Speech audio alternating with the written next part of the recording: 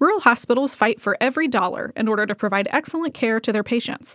While losing money each year is often the norm, rural hospitals continue to work toward a zero margin, with anything more than that considered to be a great accomplishment in our industry and environment. So, how do rural hospitals remain sustainable with smaller patient populations and payer challenges? With careful forecasting, forward-thinking growth strategies, and constant attention to the details. I'm Rachel Lott. And I'm J.J. Hodshire. And this is Rural Health Rising.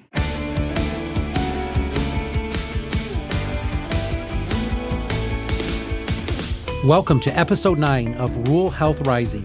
I'm J.J. Hodshire, President and CEO of Hillsdale Hospital. And I'm Rachel Lott, Director of Marketing and Development.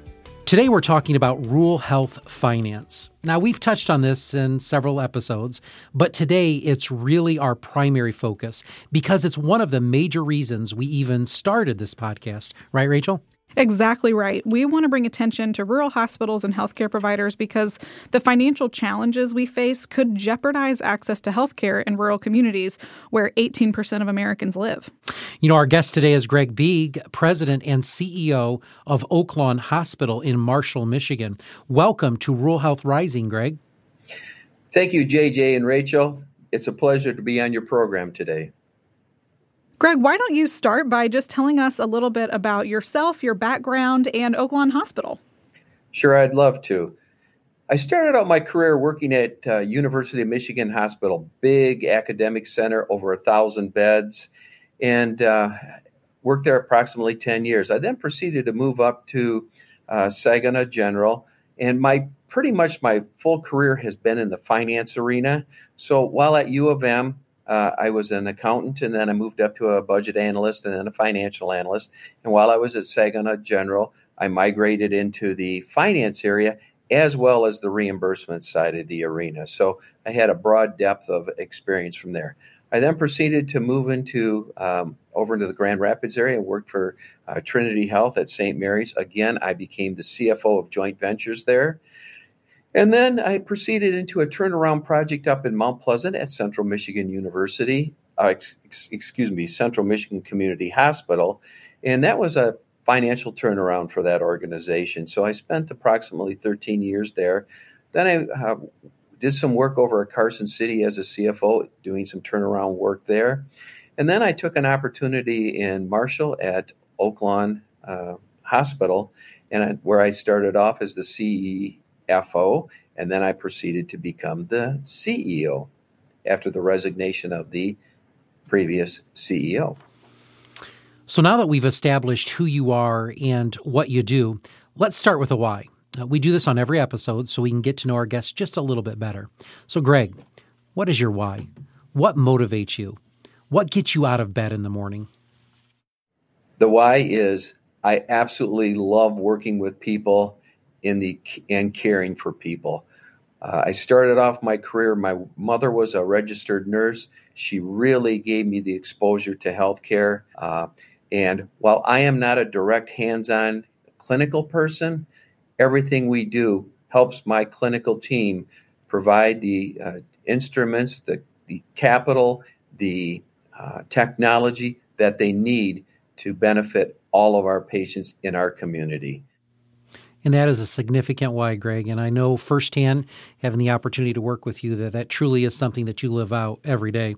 So, Greg, like many of our rural hospital CEO colleagues in this industry, unlike me, you were the chief financial officer for several organizations before becoming the chief executive officer. So how did that role prepare you for this role as a chief executive officer? Well, it was one of the interesting things throughout my career. I didn't take the typical CFO route. I just didn't focus in on general ledger and reimbursement.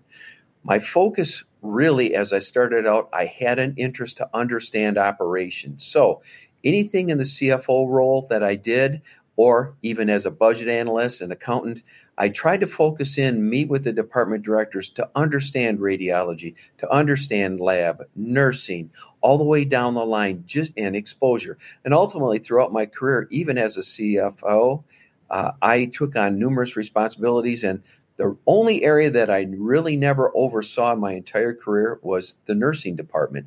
But it was through that exposure that it opened the doors for this opportunity for me. I understood operations. I also understood the accounting side and what had to be done to run our businesses. And so, like you being so successful as you have been, that has been the key driving force at what has made me what I am today, and why I have continued to have successful records and trends wherever I've gone. So today we're specifically talking about the finance piece of rural health because, of course, you have a lot of experience in that. And like you said, you have a unique approach to that that's prepared you for a higher level of leadership. So can you explain for our listeners, what's the overall picture for rural health finance? How does it work and look different from urban and suburban health organizations? Great question, Rachel. Large hospitals or large systems, they have much easier access to capital. That's one of the challenges the smaller hospitals have. The cost of technology, the bigger the organization, they have better leverage from GPOs and getting the necessary technology and our supply chain to realize some of the cost savings. While some of our problems are the same, it's just relative to the size of the organization. The thing that I do like about the smaller institutions is you have your hands on everything in the rural environment. So my finance team and my CFO now, they oversee all aspects, revenue cycle, investments. They get the general accounting, reimbursement. They do it all. In the bigger systems, what happens is they become so specialized, just the sheer volume, you kind of are concentrated into one area, and you may not get the depth and the broadness of the experience that you need. Okay, so for our listeners today, Greg, why don't you explain what does your payer mix look like at Oaklawn, and what would you say are the biggest financial challenges or the barriers facing your organization specifically?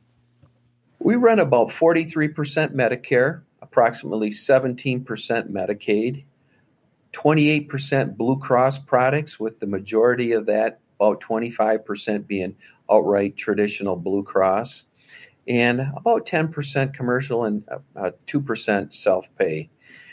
One thing about our organization, it has an insatiable appetite for capital, high-tech capital, i.e., our organization, we have a Da Vinci Xi, we have the Mako robot, we have the high-end technology. Obviously, it's very costly, so we always have to figure out how we're going to continue to keep that technology up and maintain it as well as replace it. The other thing that we are challenged with is competition in our region. We are surrounded by three major large health systems, and we're kind of in the middle, the bullseye right in the center. So that has been one of our challenges. Obviously, we've done very well in that market and maintaining our strength. And one of the last items that we've been really challenged with in relationship to the big markets is the competitiveness for labor.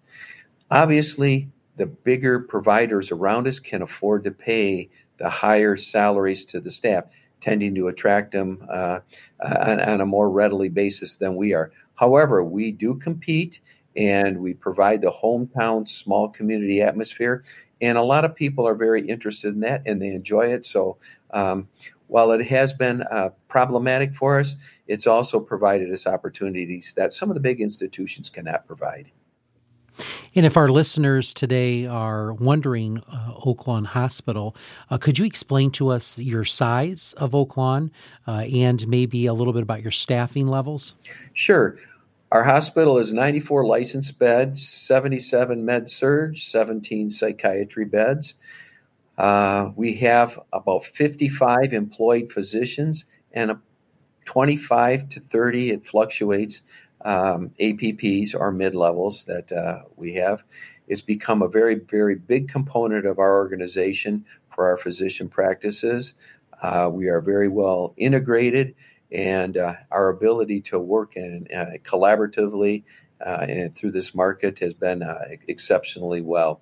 We run our total revenue stream is about 73% outpatient and approximately 27% or so on the inpatient side of the business. That said, JJ, I want to pose the same question to you that Greg just answered. What are some of the biggest financial challenges or barriers facing us here in Hillsdale, very similar to Oaklawn? We're just smaller in scale than Oaklawn. And how does that compare to what Greg just shared? Well, I would say they're the similar themes. Greg talked a lot about technology, and it's never ending in our industry. We cannot slumber. We can't go to sleep. We always have to be forward thinking about what is the newest technology available, and primarily because the consumer wants it. So the competitive advantage that, those that we would recognize as our competitors, as they purchase new equipment, and you see those wars as you travel down into Indiana between two specific hospitals that are very close together. One will buy a Tesla, one will buy another Tesla, and they're always in competition because the consumer wants the latest and the greatest. When we look at equipment, we look at capital expenditures, and then we look at our payer mix. One of the greatest disadvantages to us in rural health is we don't have a rich mix of, high insurance payers like Blue Cross Blue Shield. Now, Greg has a much higher than I do. So that sounds like the land of milk and honey over there in Oaklawn. But for Hillsdale, 70% of my payer mix is government, Medicaid, Medicare, and a very small portion is commercial and Blue Cross Blue Shield. We still have a lot of self-pay in Hillsdale County, and we still have, believe it or not, a considerable amount of charity care that we engage in here in our community because we are, a community that does not have access to a lot of the commercial insurance. And the reason for that was because of the economic downturn of our community where we lose business and manufacturing, you lose commercial insurance. And then there's more reliance on government payers. And government payers is not, where we're going to make our profitability. So those are the similar themes that I would see that Greg and I have at both of these hospitals. Now, sometimes when we talk about finance in rural health, it can start to feel like we're fighting a losing battle. But if that were definitively the case, we wouldn't be here. Or maybe that just means we're still fighting it. But Greg, how do rural hospitals overcome these kind of financial challenges that you and JJ are both talking about? Well, I'll tell you, as I had spoke earlier about, we are surrounded by major health systems. We are dead center in all of them. It would be very easy to come in our community. What we have done and what has been solely our primary focus so we can survive as a rural hospital is our focus on quality. Anything we do, we ask the question, what are we doing quality-wise for the patient? The other key thing is maintaining your efficiency. It's very challenging in this environment. So if you start to run into additional costs, you have to figure out where you're going to make that up, either through revenue enhancements and or cost reductions. And one of the challenges we've had that both JJ and I have had during this COVID environment, we had to make some very difficult decisions very quickly. We didn't have the luxury, as I had spoke about earlier, access to large sums of capital. So those are the quick decisions that we had to make. The other thing that Oaklawn has really done that has made it successful is the loyalty of the community. We reach out as an organization and we support numerous initiatives, as does Hillsdale in the community. The community loves us and they come here and they're very loyal to this organization. So we actually do attract a number of patients from outside our primary and secondary service area that come here that help us out because of our focus, again, on quality. And the other last thing I would have to say is know your strengths, focus in on them, make them better. And as they get to the very top or the pinnacle of their efficiency and your productivity, then move on to other things that you can provide the community. But don't lose track of where you are and what has made you what you are. So just to keep the main focus on those types of services and aspects. Greg, we know that more than 130 rural hospitals have closed since 2010, by and large because of the financial insolvency. So what do you think are some of the differences between those that make it and those that don't? Well, I tell you, having experienced this in a couple of organizations I've worked with, you have to continue to invest in capital, whether it be plant and or technology. So many smaller hospitals fall by the wayside because what happens, they don't invest. All of a sudden, their MRI is 12 or 13 years old. Now they have to spend another $1.5 $2 million, and it becomes very almost cost prohibitive. So, yes, there are other ways to invest in those things and different investing avenues, but invest in the capital. The other thing, invest in your talent. Our biggest asset is our staff, medical and our operating and clinical staff. Invest in them, educate them. How can we make our organization more efficient? Those are the key things from that perspective. Again, our focus has been quality. That is what has made Oaklawn what it is. Continue to focus in on your strengths and become just not good, but become superior in those aspects. Again, look at your revenue cycle, potentials for opportunities for enhanced revenue. As with Hillsdale, we continue to look at various aspects and how we can generate revenue, how we can reach out to the community, how can we reach out to different organizations and collaborate with them that we both share in the successes, reduce some of our investment costs, but at the same time realize a profit that comes back to all of us that we can reinvest back into healthcare and to our community. Greg, I want to congratulate you. I had the opportunity on numerous occasions to tour your facility, and I would say that we're pretty close sister hospitals. I think your facility is equally as beautiful and shiny and clean and friendly as Hillsdale is, and hopefully you found that when you were able to tour our facility as well. But I think that speaks volumes to the type of leadership that you have, is looking at your infrastructure as a primary, it's the window to your hospital, it's a window to your health system. So congratulations for creating such a beautiful campus up in Marshall, Michigan. Well, JJ, I have to express the same sentiment towards Hillsdale Hospital. Walking through it, first class, world class. Not only was your facility beautiful, the thing that I found most appealing was the friendliness and the outreach that your staff had. Your staff never knew me. They saw me, but you introduced, they were talkative, they engaged. That's what makes you what you are and us what we are, and that's why we continue to be very successful in our rural and our smaller community hospitals. So congratulations on your operations. Well, thank you.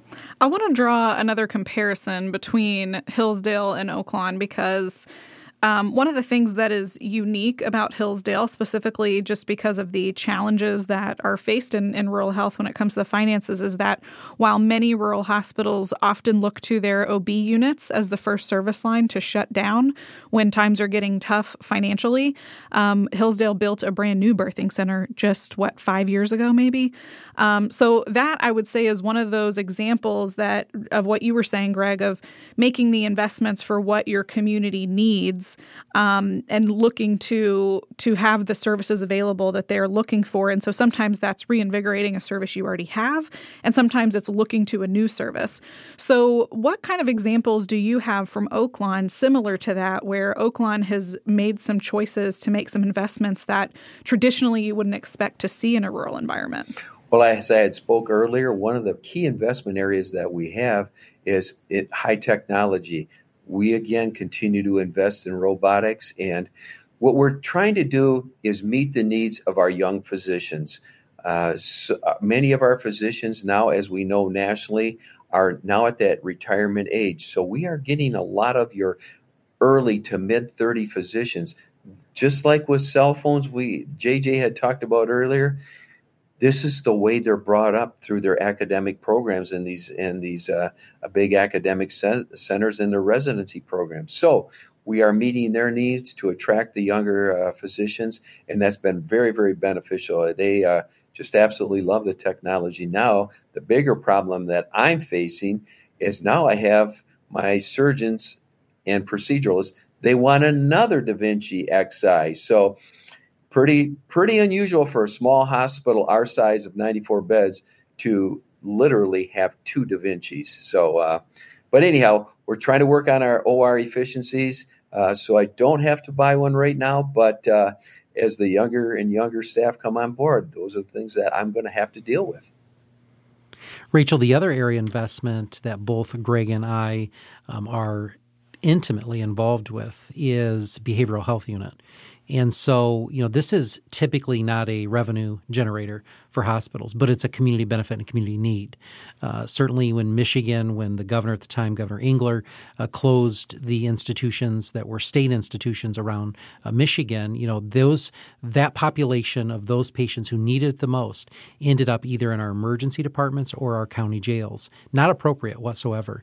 So Greg has taken the lead, and he's got a beautiful facility for behavioral health, and I have a facility for behavioral health here at Hillsdale. But that's recognizing a community need. It's not a revenue generator, but it is something that we have to give back to this community for the total population health management. And again, I want to congratulate Greg for having that vision and insight, and for also being that regional center, because there are times when we're full at our hospital that we will then refer patients over to Oak Lawn and make sure that they get in for placement. And it's very important.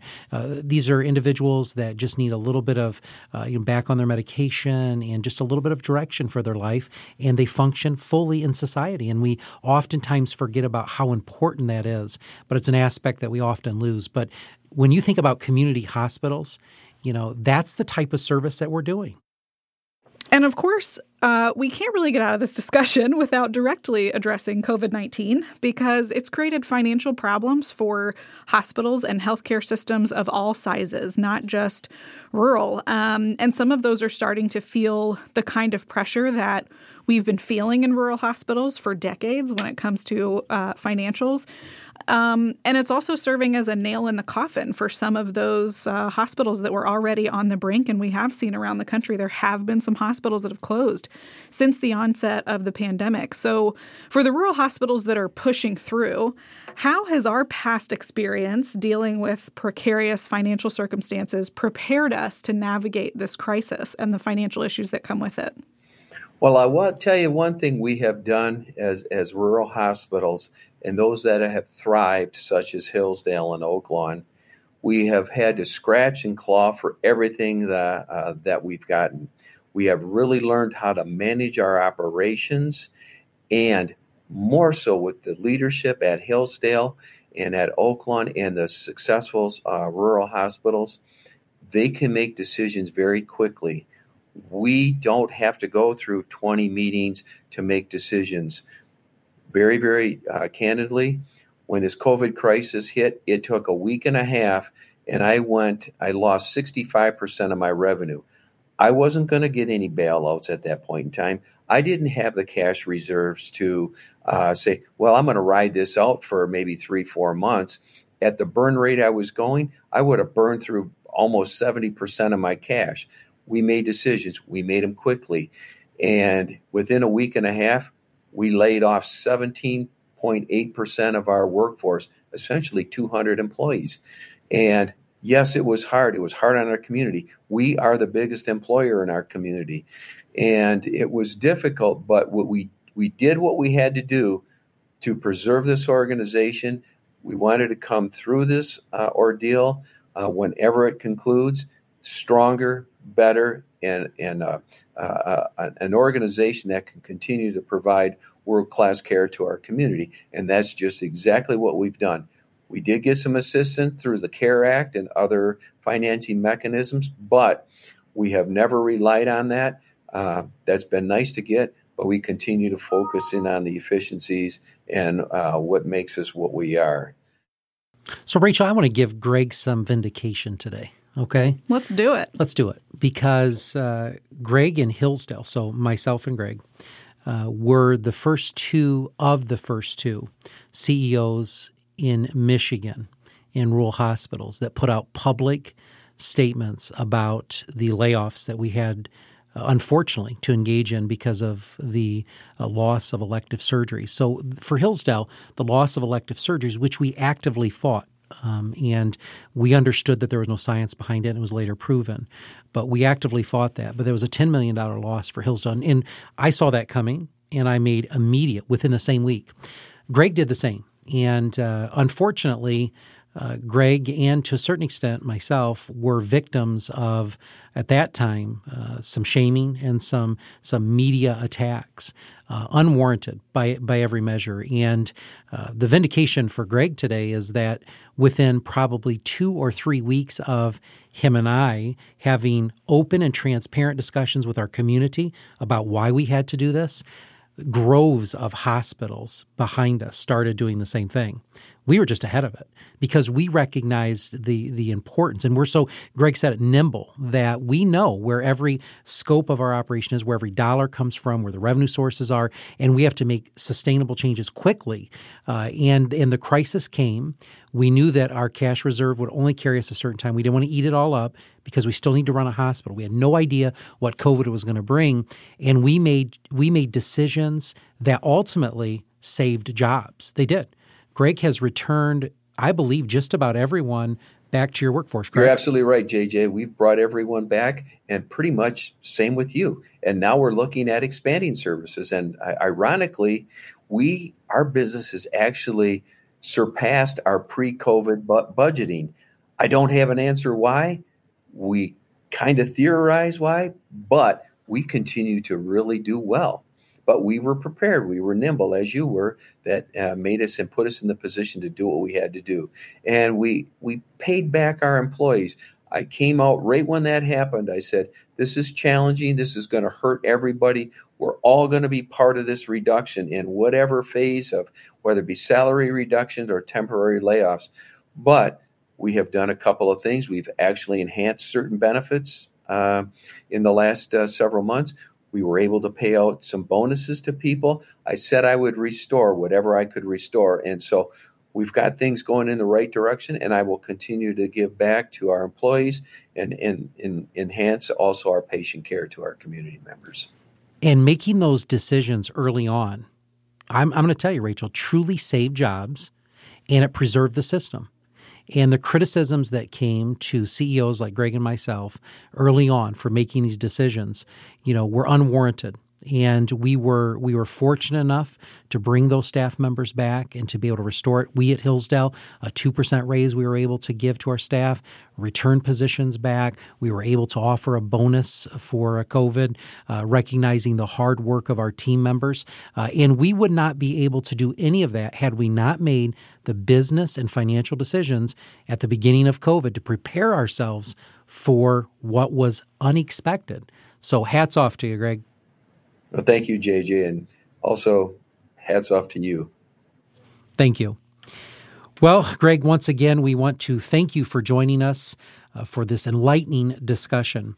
I think our listeners will come away from this episode with a much better understanding of really what goes on when it comes to finance in the rural health environment. And now for our favorite part of the show, the voice of the patient. Today, we have a story from Jeff, who recently had surgery here at Hillsdale Hospital. Jeff sent Rachel an email detailing his experience, so I'm going to read that for you on Jeff's behalf. Dear Miss Lott, as you know, I had my surgery, gastric sleeve, on December 9th at Hillsdale Hospital. I just want to give you some input about my experience. From my first visit to Dr. McCurry's office, I felt that the staff cared about me and the journey I was embarking upon. Every visit, the MA staff, nurse practitioner, and Dr. McCurry were very supportive. The day of my surgery, I entered the hospital and was greeted by a bright and smiling young lady named Linda. She welcomed us and did her COVID-19 screening and directed us to be checked in. The registration specialist was very sweet and friendly. When I entered the pre-surgery area, I was welcomed by RNs Pam and Sharon. After my surgery, I was moved to first floor medical surgical unit. The whole RN and SENA staff were wonderful, and I could never ask for any better care. I also was visited by Emily from dietary and the RN case manager. Both were very nice and supportive. When it was time to be discharged, my current registered nurse, Anne, assisted me in getting ready to go home and escorted me to the hospital entrance. The both of them made sure that I knew that if any problems arise, the hospital would be there to assist. I have been involved in the Hillsdale community medical arena for 35 years. I have served as an EMT and EMT specialist, orthopedic tech, worked as a SENA and EMT here at Hillsdale Hospital in various departments, and also as a volunteer EMT and in the emergency department years ago. I was very impressed by all of the Hillsdale Hospital staff and the care that I have received. Thank you, Jeff.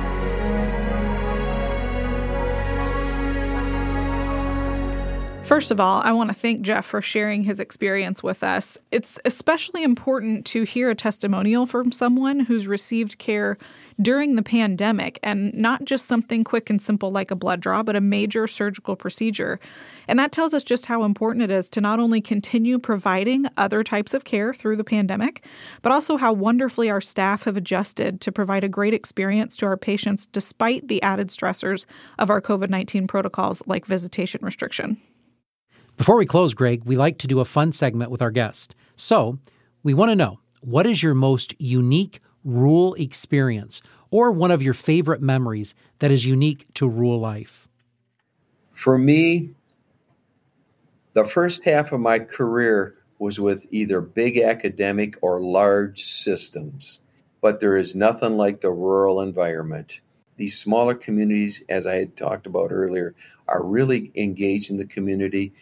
They want to give back. They take pride, our staff, in going out and getting the accolades from the community members. Thank you for improving my health, or thank you for saving my life.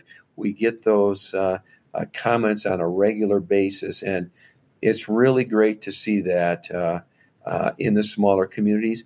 And just by our sheer size, you run into community members that you can have that dialogue with. The other thing is, what I have really seen is the commitment of our staff to provide the best quality of care for everyone.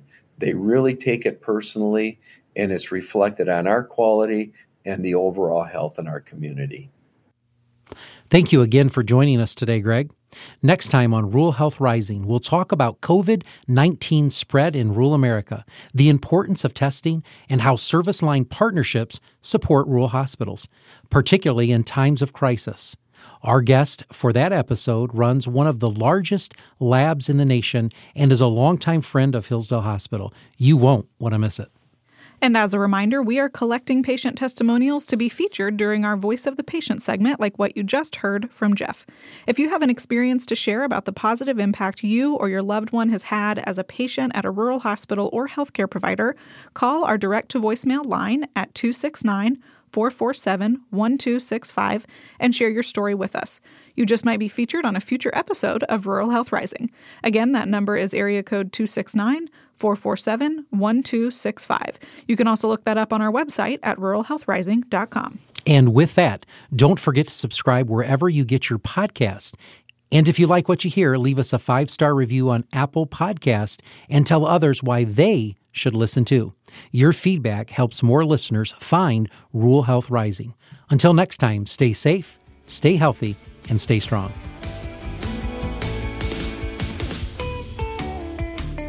Rural Health Rising is a production of Hillsdale Hospital in Hillsdale, Michigan, hosted by J.J. Hodshire and Rachel Lott. Audio engineering and original music by Kenji Ulmer. Special thanks to today's guest, Greg Bieg, President and CEO of Oaklawn Hospital in Marshall, Michigan. For more interviews like this and more information, or to share your patient or family testimonial with us, visit ruralhealthrising.com.